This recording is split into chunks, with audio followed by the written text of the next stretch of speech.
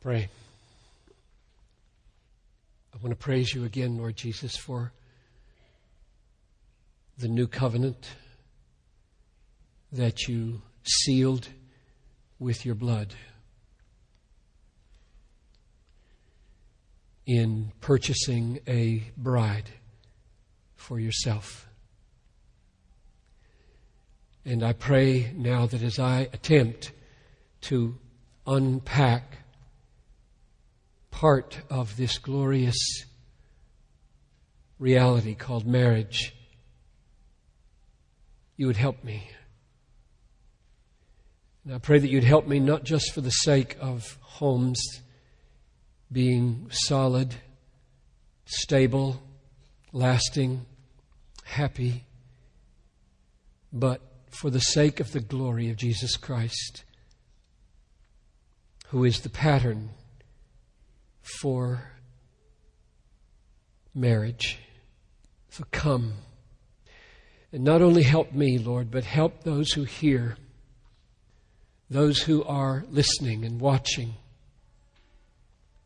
I pray that they would believe, be strengthened, be helped, be given fiber to last, and a new day of hope. So draw near now, I pray, and accomplish these and many more things that I can't even think to ask.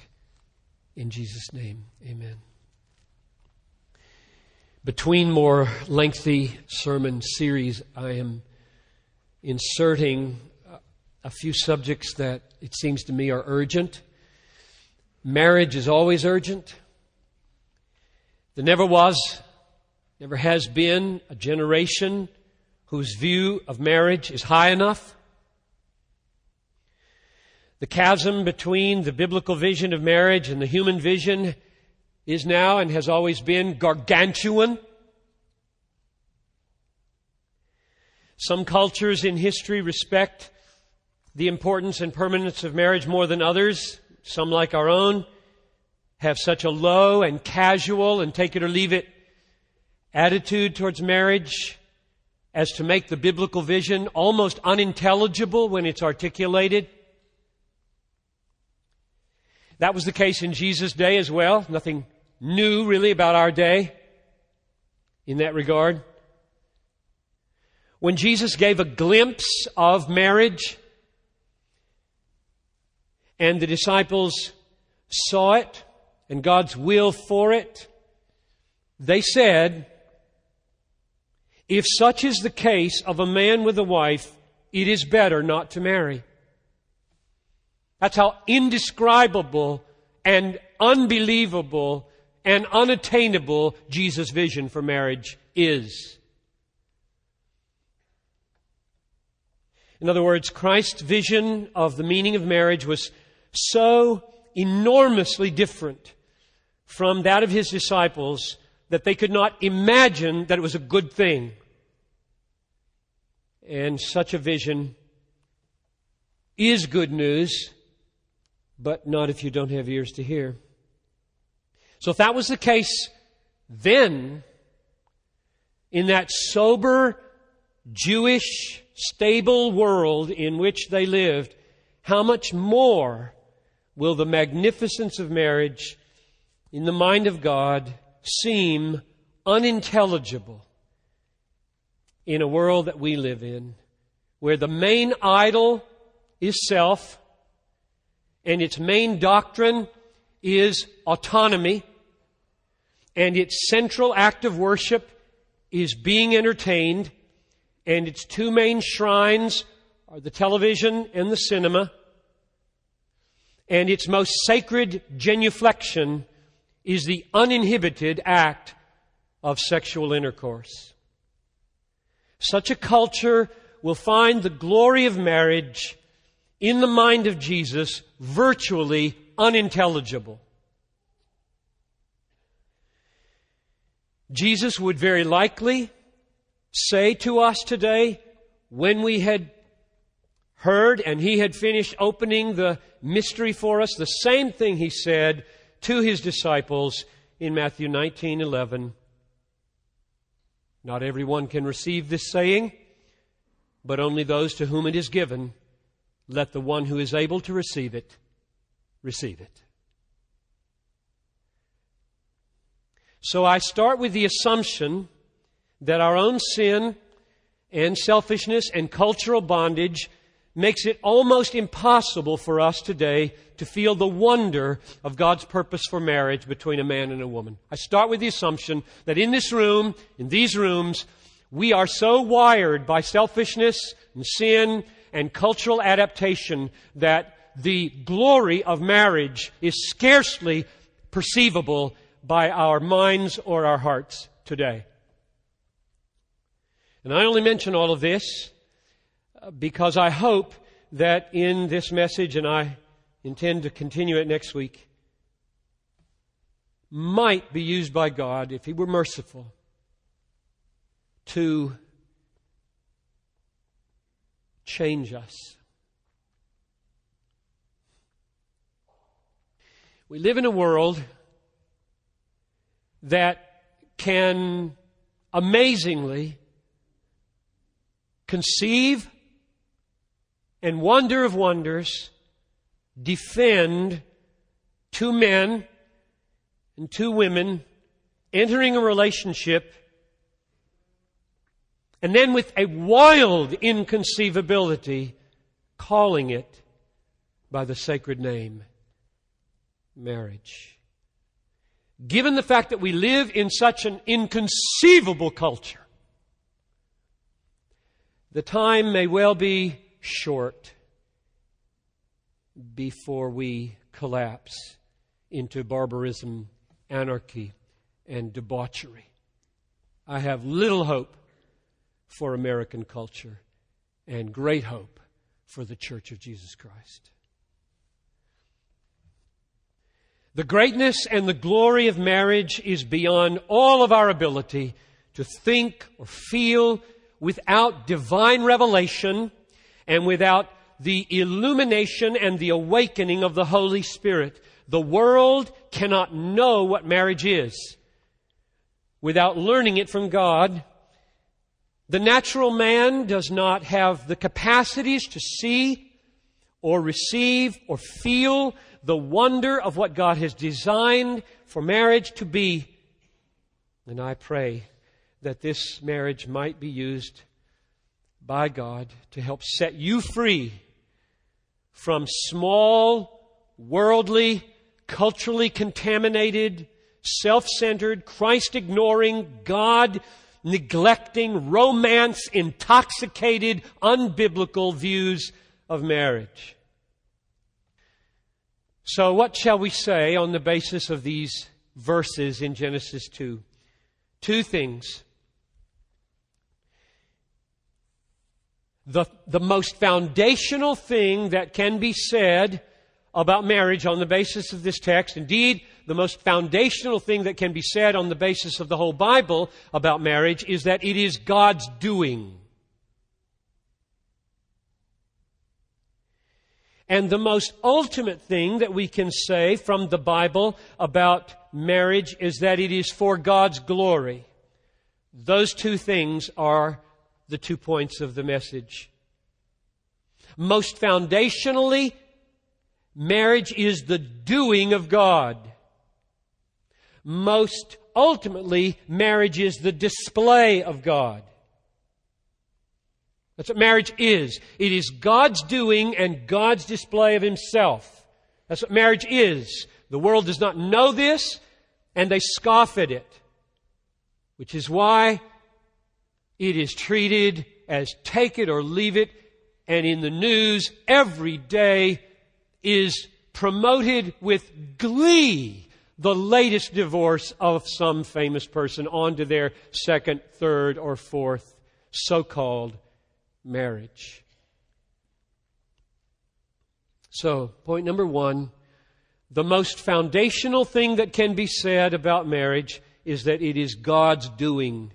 And there are 4 ways in this text that we see this. Number one, Marriage is God's doing because it was His design in creation of man as male and female. It was His design in creation of man as male and female. Now, the most obvious place for that is not in the text, so I'll read it and then we'll come to the text. Genesis 1, verses 27 and 28.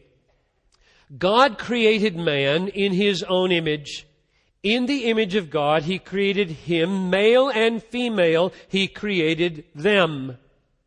And God blessed them, and God said to them, "Be fruitful and multiply and fill the earth." So from the very beginning, the design in the creation of man, male and female, was a union that produces a world filled with God-reflecting, radical disciples of God in the Old Testament and Jesus in the New. That's the design of human being. Now, in our text, it follows from the flow of the thought from verses 18 and following. Verse 18 of Genesis 2, God, not man, decrees that solitude is a bad thing for man. God Himself then sets out to complete the work of the design of creation revealed back in chapter 1 in creating woman. That is, creating marriage here. It is not good that a man should be alone. I will make a helper suitable or fit, tailor-made, perfectly designed for him. So don't miss the central point of that verse, namely, God Himself intends to do it and does it. The design of solving solitude is God's idea. So He parades all the animals before Adam that He had created in order to show Adam this kind of being is not the idea. This kind of being is not the helper I have in mind. This kind of being is not the completion I have in mind. I don't care how much you like dogs. They're not the point.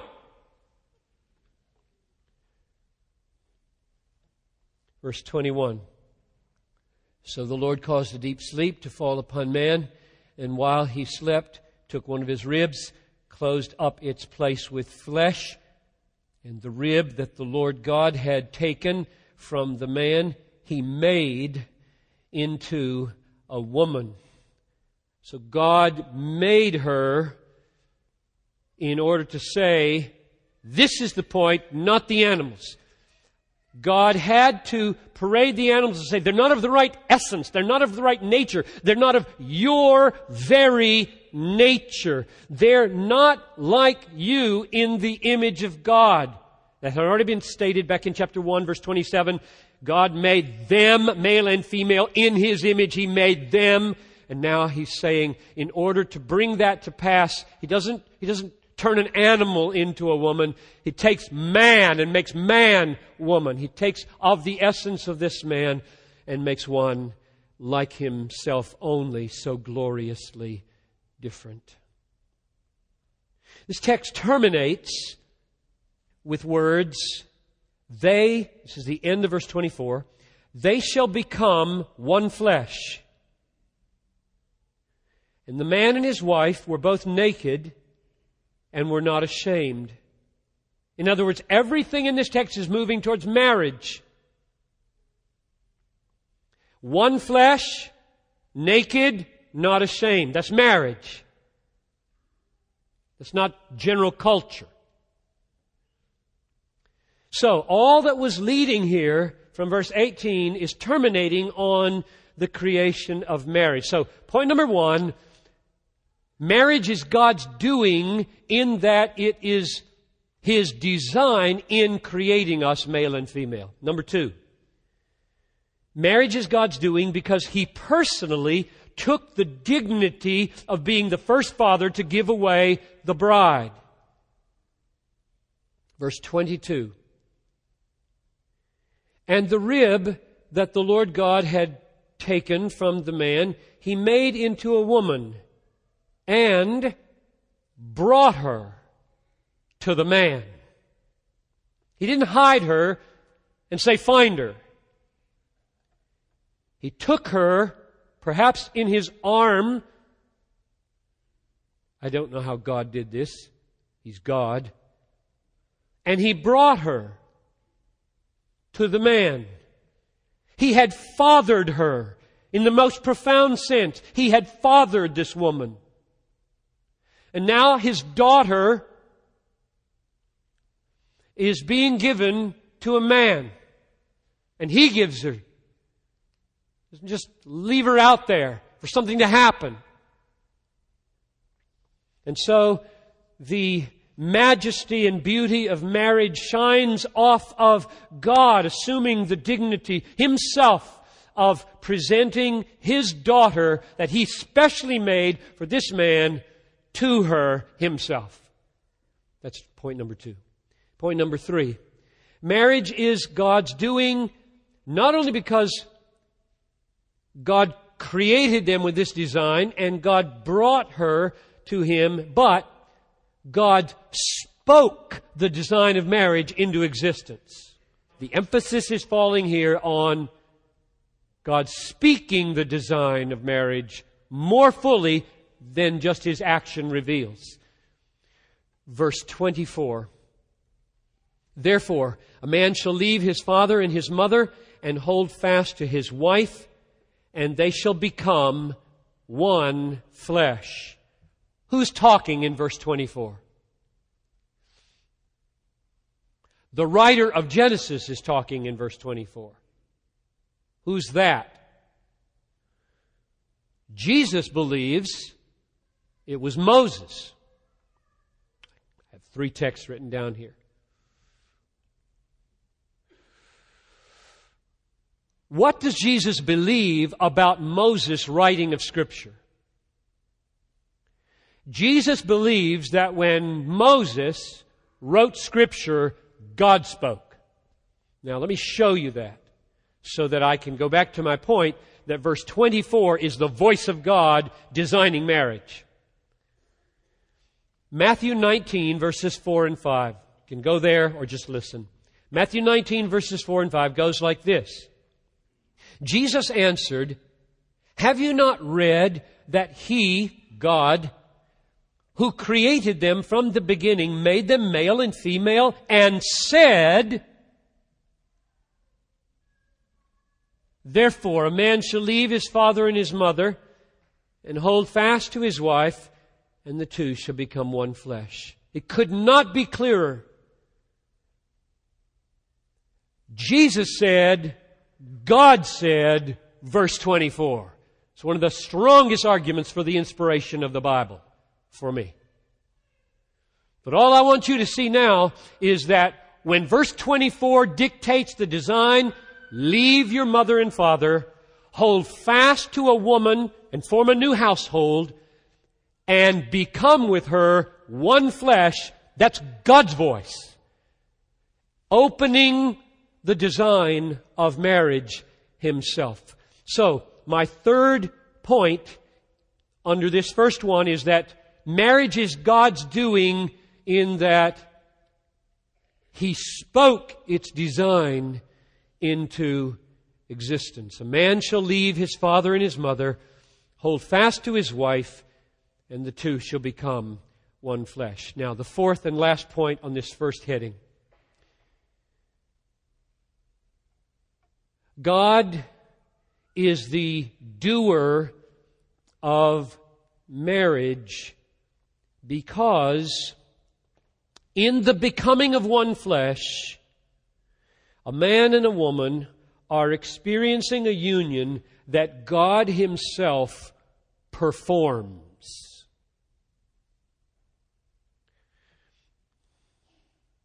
And this is the most weighty and perhaps the most crucial of all.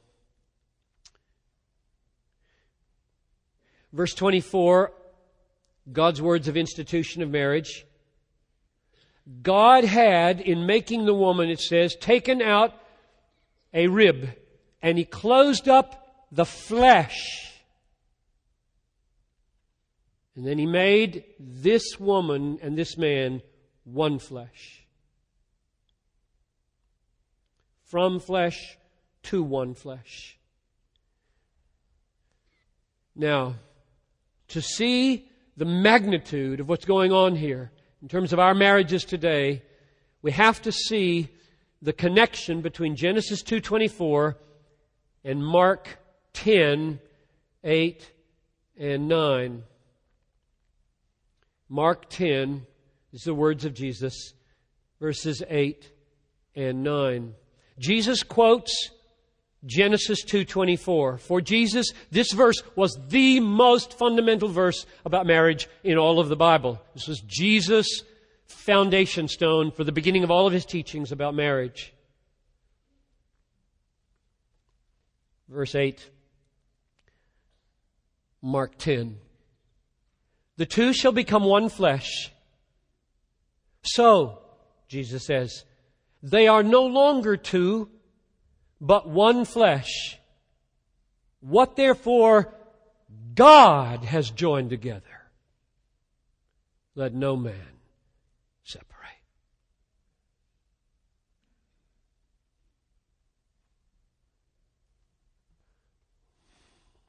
That's huge. Do you feel the weight of that? Engaged couples, married couples. When a couple speaks their vows and consummates their vows with sexual union, it is not man, woman, pastor, parent who's the main actor. God is. God joins a husband and a wife in one flesh. God does that. God does that.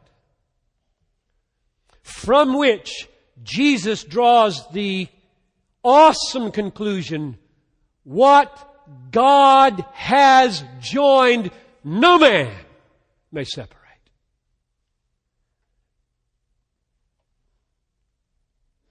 The world does not know this, which is one of the reasons why marriage is treated so casually. Christians often act like they don't know it,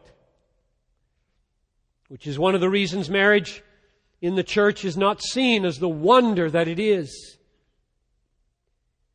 Marriage is God's doing because it is a one flesh union that God Himself performs.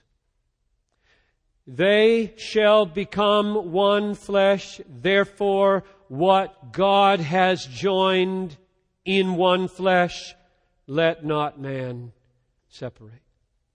So let me summarize the 4 arguments for my first head. The glory of marriage begins to be seen by taking heed to the biblical truth, the most foundational truth, namely that it is God's doing.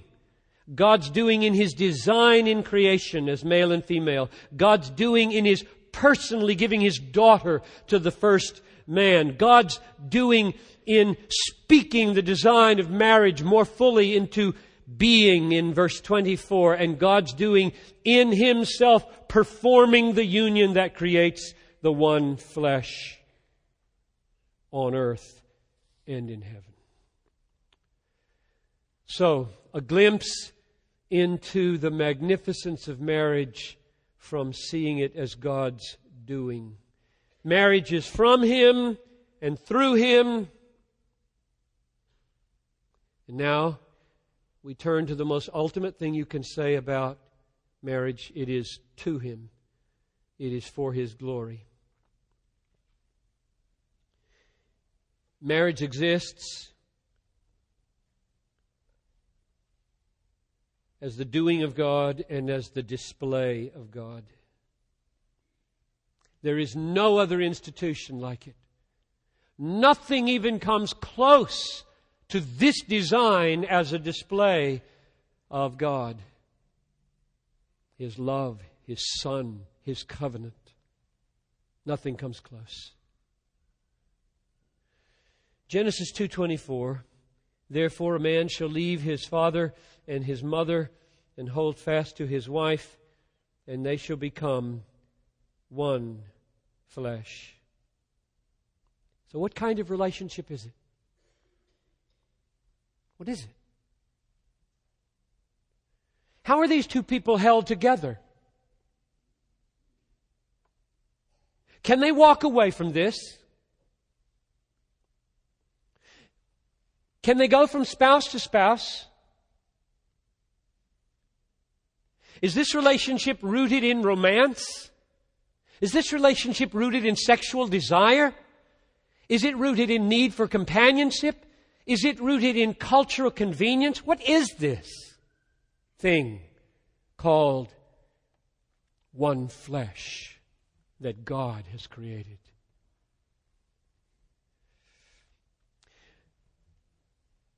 In verse 24, the words, hold fast to his wife, and the words, they shall become one flesh, point to something far deeper and more permanent than occasional adultery or serial marriages. What these words point to is marriage as a sacred covenant, rooted in covenant commitments that stand against every storm as long as we both shall live.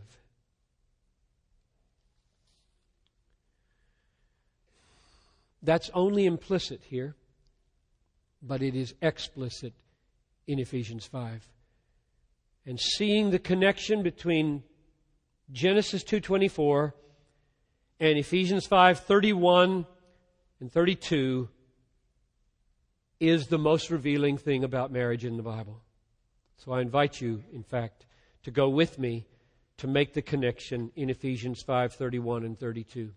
This is Paul's letter to the Ephesians in the New Testament. He quotes Genesis 2:24, and then he says, the most glorious, the most wonderful, the most staggering thing that could possibly be said about marriage.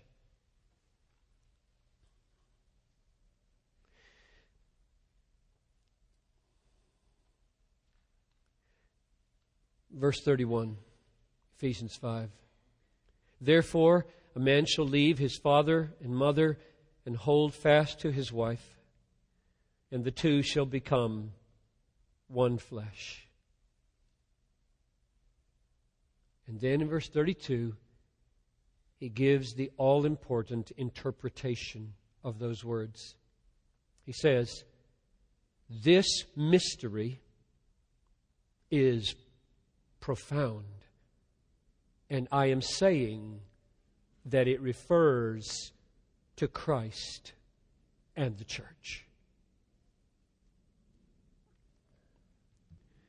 In other words, when God planned man as male and female, moving from family to family into a new one flesh union, He patterned it on Christ, His Son, and His bride, the church. It didn't go the other way around. God didn't create male and female, design marriage, and then think, now, it would be illuminating for the understanding of the church if I designed my Son and His relationship to His redeemed people after that. It's totally wrong. God had His Son slain before the foundation of the world, as it were, grace flowing through Him into the elect already before there was an Adam and an Eve. And as He designed this amazing humanity, He designed marriage after His Son and His Son's relationship to His wife, the church. I am saying that it refers to Christ and the church. That's the meaning of Genesis 2:24. The most ultimate thing that can be said about marriage is that it exists for God's glory, that it exists to display God. And now we see how marriage is patterned after Christ's covenant relationship to the church, and therefore the highest meaning and the most ultimate purpose of marriage is to put the covenant relationship between Christ and His church on display in the world.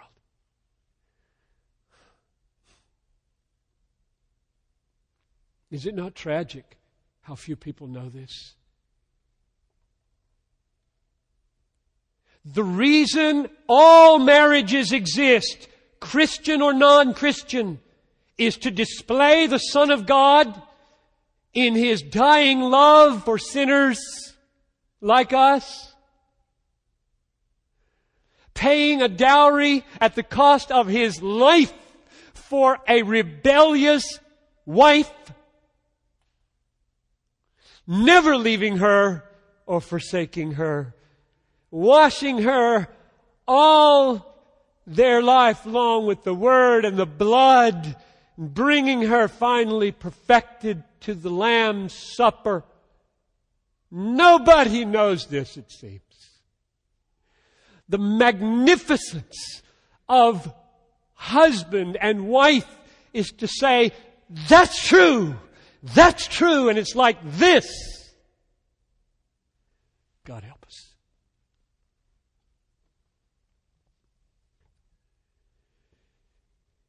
Christ knew that He would have to pay the dowry with His own blood for His redeemed bride. He called that relationship the New Covenant. Luke 22:20. This cup, holding up the cup that represents His blood at the Last Supper, this cup is poured out for you. It is the new covenant in my blood. So as He's purchasing His bride, He's saying, I am establishing a new covenant. A new covenant. Do you remember the fighter verse from last week? That was a description of the new covenant. I will make with them an everlasting covenant, that I will not turn away from doing good to them. And I will put the fear of me in their hearts, so that they will not turn away from me. You know that you are a new covenant participant if you do not turn away from your love for the Lord. The most ultimate thing that can be said about marriage is that it exists for the glory of God. Christ obtained the church by His blood, formed a new covenant with her, an unbreakable marriage.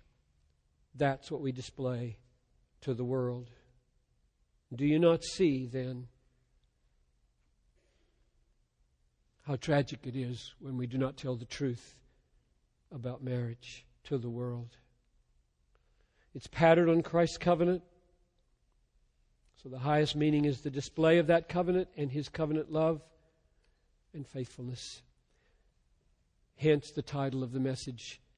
Staying married is not about staying in love. It's about covenant keeping. I hope that, I don't expect this message to be a quick fix in this church or in our culture. I have small hopes for sermons. The reason I stay 27 years in a place is because I hope that the building blocks eventually have an effect. So 26 times 42 maybe over these years. I hope that week in and week out the Word of God changes people. Sometimes it happens cataclysmically in a life, in a night, in a moment. More often, a little bit here, a little bit there, a little bit here. People wake up 3 years later, new people. New people. New vision of their marriage. New vision of their work. So I don't have any big expectations for this message in any of these 7 services. I just hope that this seed will land in a 6-year-old heart, 9, 11, 16, 22, 33, 44, 61, 80-year-old heart with a new, deep sense. It's about covenant keeping. I'm not a dog in heat. I'm a covenant keeper. I just hope that fiber will be made a little stronger in our children, a little stronger in teenagers, a little stronger in wives and husbands, that we are not blown around by the billboards, the internet, the movies, the television. We've got roots in reality, in Genesis, in creation. We don't blow. We stand. All hell breaks loose against this marriage. We stand. That's what I hope. Little by little, we become that kind of people. There are many wimps in the world. Men and women. I'm in the business of putting fiber into the backbone of wimps. But stand in the face of their desires. Stand in the face of their passions and say, you are not my God. God is my God. Covenant is my life.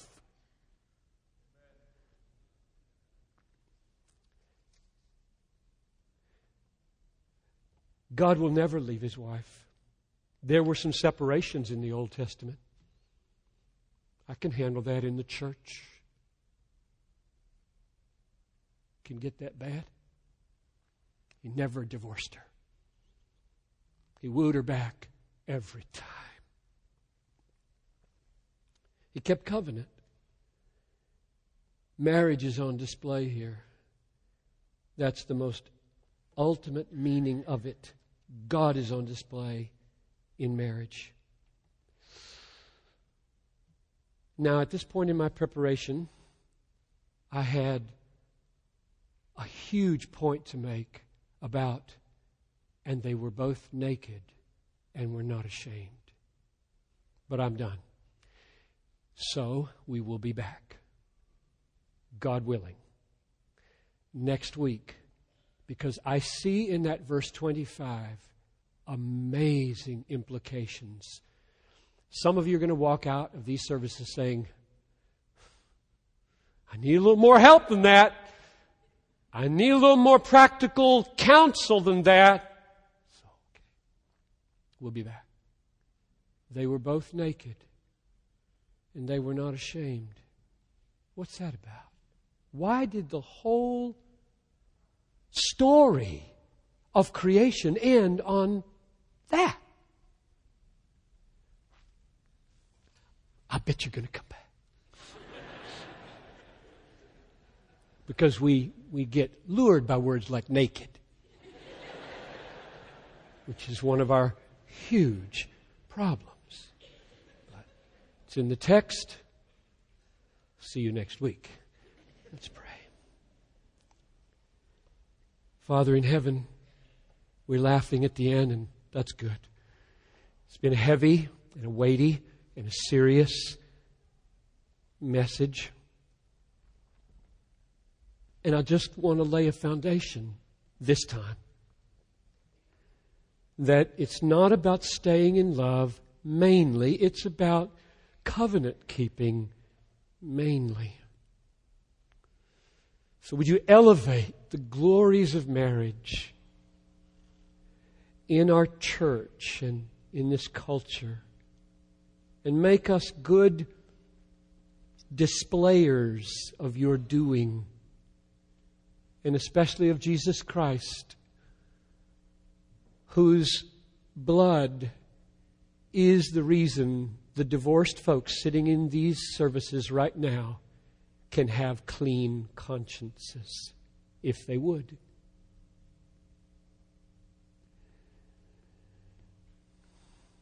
I commend, God, all of us in our sin to your mercy. We have no other hope but the blood of Jesus, covering all of our sin, sexual sin, marital sin, and every other kind. This is our only hope.